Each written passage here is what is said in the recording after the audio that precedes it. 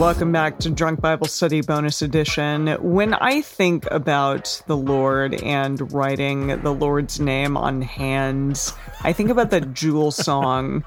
Do you know what I'm talking about? Wait, what Jewel song? But this is very 2003. I'm quite excited. Yes, it is. It's like, my hands, they are my own. Right. They are yours, they are my own. Yeah, that one. Oh, yeah. Yeah, I heard about 1998. Exactly, it was in 1998. Wow. Yeah, I heard about someone seeing Jewel on a plane. I think like a friend of mine or something. And apparently Jewel was like only listening to her own music. How did they know this? What?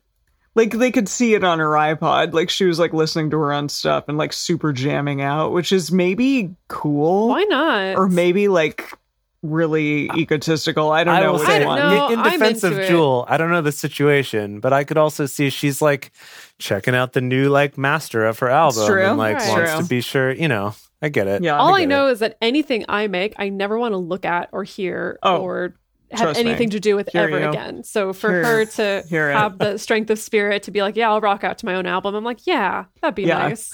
Yeah, I don't know. I mean, good for her, I guess. Like impressive. But yeah, but that's absolutely what I thought of when I was listening to us reading this part, this Isaiah 44, about writing the Lord's name on your hand. What is up with that? Yeah. So is it a thing people really do? I guess so. I guess in this at least it is. Yeah, it's this thing like this promise of, according to enduringworld.com, the promise of Enduring Word? Word, yes, Word. Yeah, not world, you've gone word. to this site a few times. This is one of your faves.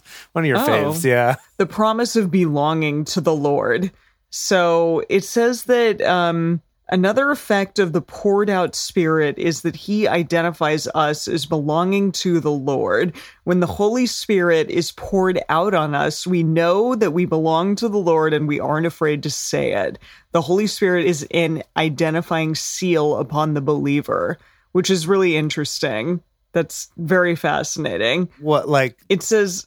Are they speaking metaphorically here? Oh, wait a minute. That was from Ephesians. Ephesians? Ephesians is how we say it. Yeah. Okay, yeah. No, we want to take the name of the Lord. We want everyone to know that we belong to him and he belongs to us. Okay, that was more commentary. It says that the text may have another rendering for, if you notice the word with in the text is in italics. I don't know if it was in ours. To show that it was inserted by the translators. It might run thus: another shall subscribe his hand unto the Lord. This alludes to the custom which still exists, but which was more common in those days, of a servant being marked or tattooed in the hand with his master's name. Paul alludes to this when he says, henceforth let no man trouble me, for I bear in my body the mark of Lord Jesus. As much as to say I am Christ's, I have had his name branded upon me. Now by servant, they mean slave, right? Because that sounds like something you do to a slave rather than to a servant that you're just like paying. Or if you're in the NXIVM cult, like they branded did they really? each other. Yeah. Jeez. Apparently, I listened to a podcast on it. It was really intense. Wow. Yeah. So apparently that's what they were doing. Yikes. Maybe not brand, but at least right. I also found, because I was curious about this, in the Old Testament, there's the stuff about like your body is your temple, and so you shouldn't mess with it. Essentially, it's something that's been used to be like anti-piercings, anti-tattoos, whatever. Yes, that's very much, from what I know of Judaism, you're not supposed to be buried if you have tattoos and piercings. Right. Like in Jewish tradition. But it's interesting that I did... I remember in the past coming across an article talking about tattooing and kind of being like, well, hang on a minute. There's references to getting marks put on your body, like quote, inscribed on your body. And Leviticus and Isaiah are both places where that is talked about like this, you know, like writing it on your hand or something. And so it's this whole like, is that what it is? Well, is maybe it that's not? the idea, though, is that, think about it, if you're most likely... Your slaves/servants are most likely not fellow Israelites. At least that was not the impression I got from like reading Leviticus, because it seems like it's all about enslaving My understanding, based on reading Exodus and Leviticus and all those things, is it seems like your slaves are other conquered peoples. And so it makes sense. Yeah, we can put tattoos on them because they're our slaves. But these verses are not about tattooing your slaves. But I'm willing to bet it's probably metaphorical, honestly, right? So you think that this is metaphorical, saying like we're becoming slaves to Yahweh by tattooing ourselves with his name? That is what I think. Interesting. See, and I feel like it's just saying, yeah, man, you can have tattoos. That's cool. I mean, it said he is ours and we are his. Like, it does have that interesting exchange of both. And it's like when you tattoo your wedding rings on. Yeah. I've known some people who've done that. Oh, yeah. I've known some people who've done that too. It's not. I mean, maybe it was cool. It was cool when that was new. I don't know if it's cool anymore. Got it. Okay. If you have a tattooed wedding ring, you are cool. Sorry, I take it back. You, the listener, if you have a tattooed wedding ring, that's super cool. I'm into it. I mean, that's the idea, though, right? It's like you're putting it on in a way that's more permanent. And I could see that being like, my devotion to Yahweh is so permanent that like I would get it tattooed on me. You're wearing a ring right now, Jace, and I was like, oh, are you like European married? Because you're wearing it on the right hand. He is. I bought him a ring. Oh, that's sweet. Yeah. Oh, it's cool. But our listeners don't need to hear all about that. We can talk about that. Cool. I like it. I like that. What is that? Is that like... It's made out of old Jack Daniel's whiskey barrels. Whoa. Maybe it is drunk Bible. Anyway... so I have heard this as one of the verses that's brought up in the defense of tattoos. So, that's fun. Oh, really? Cool. Okay. Yeah, the people who are like, no, tattoos aren't banned in the Bible. Like, I don't know where you got that idea. Like that. Where did they get that idea? From the whole, we read it before in like Leviticus or something. That was the thing about like, not like your body is your temple to God and not defiling the temple or this something like that. Right. Do you remember, Dedeker, what the specifics were? Ye shall not make any cuttings in your flesh for the dead, nor print any marks upon you. Leviticus 19:28. There you go. Well, thank you. Alrighty. Right, which came up a number of times when they would talk about other cultures doing things to mourn their dead, like shaving their heads or marking their bodies, and being like, "You don't do that. That's ridiculous." Which feels to me unrelated to necessarily the tattoo thing, but I don't know. Anyway, I'll leave that up to the politicians to debate that. Yeah. Okay. Can I tell you about Bel and Nabu? Bel and Nabu. It's spelled many different ways. Bel and Nebo was in the translation that we read. Right. Okay. Yeah. Babylonian gods. Bel is our favorite Babylonian god. You guessed it. Baal. Yeah. Christian Bale. Oh, always. Yes. Christian Bale. That's another cool way of spelling his name. Bel. Love that. Now, Nebo or Nebu or Nabu or... let's see what other Navu or Navo. Lots of different variations on his name. No, Navi. Listen. It's definitely more of an open vowel at the end there. Don't get it wrong. So Nabu, he was considered to be the son of Baal. Yes. He was listed as the god of many things. Some people say he was the god of writing and general wisdom. Some people say he's the god of vegetation. He would usually be depicted holding a clay tablet and a stylus, so hence associated with writing. But also it was like this was the stylus where he would inscribe the fates that the gods had assigned to each person. So he's kind of like the divine record keeper or divine scribe. Love it. Perhaps. What's pretty cool is in the Wikipedia for Nabu, they actually give like what his cuneiform name was, which in an actual font, which I didn't realize you could just like type out cuneiform. It's pretty cool. I'd recommend checking it out. I also learned that he rode on a winged dragon that originally belonged to his dad, but he inherited it from his dad, which is pretty cool. Cool. And he has a lot of... that's certainly Ancient Aliens though, right? A winged dragon, for sure. For sure. Yeah, for sure. He sometimes is associated and kind of linked with gods from other cultures, so like outside of Babylon. So sometimes he's associated as being very similar to the Greek god Apollo.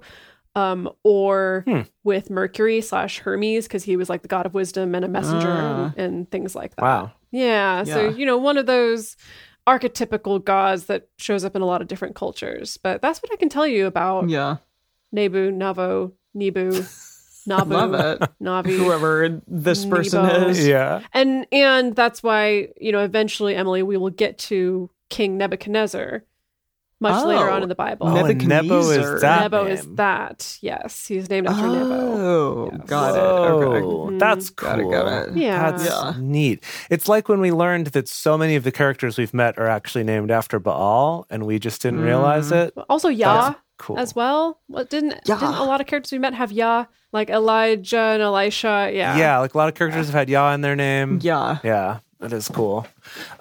So speaking of cuneiform, you said cuneiform, which sounds very educated, but when I was a kid in high school, we called it cuneiform. Okay. So that sounds very uneducated. It wow. does. I'm a man of the people. Here we are. So in the first chapter that we read, we talked about Cyrus. Miley. And so I looked into that. And Cyrus refers to Cyrus II of Persia, also known as Cyrus the Great, who, on his Wikipedia article, also has his name written in cuneiform. Cool. There. So that was a fun little... What does that look like exactly? It's almost like hieroglyphics. It's like these little iconographic little characters. What I remember about cuneiform being significant is that it's one of the earliest writing systems that's been preserved, because the way they did it is they originally was sort of like hieroglyphics, but they've over time translated them into things that could all be drawn with straight lines by taking a chisel against a rock and hitting it. Wow. So everything looks like it's wide at one end and then narrow at the other. Like all the marks are wide to narrow, like you're hitting with a chisel on a stone. So that's why a lot of old writings from the ancient world are cuneiform, because it was like kind of one of the first ways of actually engraving stuff in stone. Because writing out letters is much harder to carve that in stone than something that you can, chisel with these like single strokes at a time. It was really hard to tweet back then. Yeah. Oh, for sure. It was impossible. They're the ones who originated tweeting, actually, because they needed to limit the number of characters they were trying to write. That's true. Okay, so here's the deal. Cyrus the Great is great. Oh. He's actually super cool. So some important facts. First of all, he lived from 600 to 530 BC. Okay. Which is a couple hundred years after Isaiah lived, but probably before Isaiah was written down, or maybe right around the same time. How did Isaiah know about him then? Prophecies. That's right. That's the deal. Got it. Okay. Even though, but isn't this actually being written later and then ascribed to being earlier? I'm just saying, either way, you either believe this was what Isaiah said, in which case it's prophecies, or it's what was written down later, in which case maybe it's political or something. But either way, what's significant, there's a lot of things that's significant about him. He actually is a pretty interesting figure. But specifically, it's that in Isaiah, this passage we read references him as a Messiah. Oh. Like it uses that word, which later in Greek became the word Christos, which is where Jesus Christ comes from. So it's all that same original word back in the Hebrew that became that. And what's interesting about Messiah, I went down a quick little rabbit hole about the word Messiah, is basically it means like a redeemer or a savior. And in the Old Testament, it tends to not refer to an individual, but to a people. Okay. So in this case, referring to Cyrus is talking about kind of more his kingdom, his people, rather than when we talk about Jesus as a Messiah in the New Testament, it's very much like this one dude, as opposed to kind of like the whole armies that he commanded or something like that. Okay. So that's just sort of an interesting little distinction. But anyway, what's significant is that he is not an Israelite. He's a Persian. Yeah. And so he's the only non-Israelite to be referred to as a Messiah in the Bible. That's confusing. Why would they do that? Well, so if we think about the word Messiah, meaning a savior or a redeemer, what happened is that King Cyrus the Great of Persia is the one who later, so a couple hundred years after Isaiah, liberated them from the Babylonians. Because Cyrus conquered Babylon. He conquered all of Babylonia. His son ended up conquering Egypt as well, and was like the largest empire ever known at that time, was this one by Cyrus the Great. But what was significant about Cyrus is that his style of government, or statecraft, if you want to call it that way, was that when he would conquer a land that had people in it, that would be in his empire, but he was very intentional about letting each people have their own temples, have their own religions, do their own thing. The Romans did that for a while also. I mean, I know the Romans are much later than much later. But right. He kind of like very similar. He started that. That idea of... He was the initial influencer of such statecraft. Exactly, yeah. So so there's this thing called the Cyrus Cylinder, which is this big round piece of stone, all written in cuneiform, that was kind of this proclamation at the beginning of Cyrus's reign about like what he was going to do. And one of the things it talks about is this way of basically like when they would conquer a place like Babylon, that they would, all the people that Babylon had conquered before, they would specifically reinstate those conquered people's original cultures in that place, even though they were now part of the Persian Empire. Got it. So it was kind of this much less like, we're going to try to eradicate your faith and put ours in place, which is what the Israelites did. It's what the Babylonians did. It's what everyone did. And maybe a much more American sense of, we're going to come into your place and liberate you. Yeah. Quote unquote. Potentially. So what's interesting, though, is that the Cyrus Cylinder is often regarded... Cyrus Cylinder. It's a good name. I love that. Yeah. Which you can see in the British Museum. Of course, in the London. Brits have it. Of course. Yeah. So specifically, this quote comes from Neil MacGregor, who is the former director of the British Museum, states that the cylinder was the first attempt that we know about running a society, a state with different nationalities and faiths. So like allowing there to be diversity within your country. He said, it's a very early formulation of human rights, not individual rights, because the cylinder isn't about individual rights, because those didn't exist back then, but about the rights of communities, which was something that was very fundamental to early peoples, and that actually the Cyrus Cylinder is kind of one of the kind of inspiring things for groups like the United Nations, of kind of looking at like, look how far back this goes of like, we should be respecting other cultures and allowing them to have their traditions instead of trying to eradicate them and stuff like that. Yeah. Wow. So that's Cyrus the Great, the one and only Messiah. Proto-human rights. Miley Cyrus. Yeah. Fascinating. One and only Miley Cyrus. And he will be played by Miley Cyrus, of course, in our movie. Naturally. Oh, How could we not? Yeah. Eventually he'll come in like a wrecking ball and just liberate all the Israelites. I mean, I'm excited for that day. Definitely. That's what he does do. He comes in like a wrecking ball. Yes, absolutely. Yeah. Wow. Yeah, created the largest empire the world had ever seen up to that point. Wow. Amazing. Pretty Such wild. history. Love it. Yeah. Wow, and in modern day Iran is where his tomb is.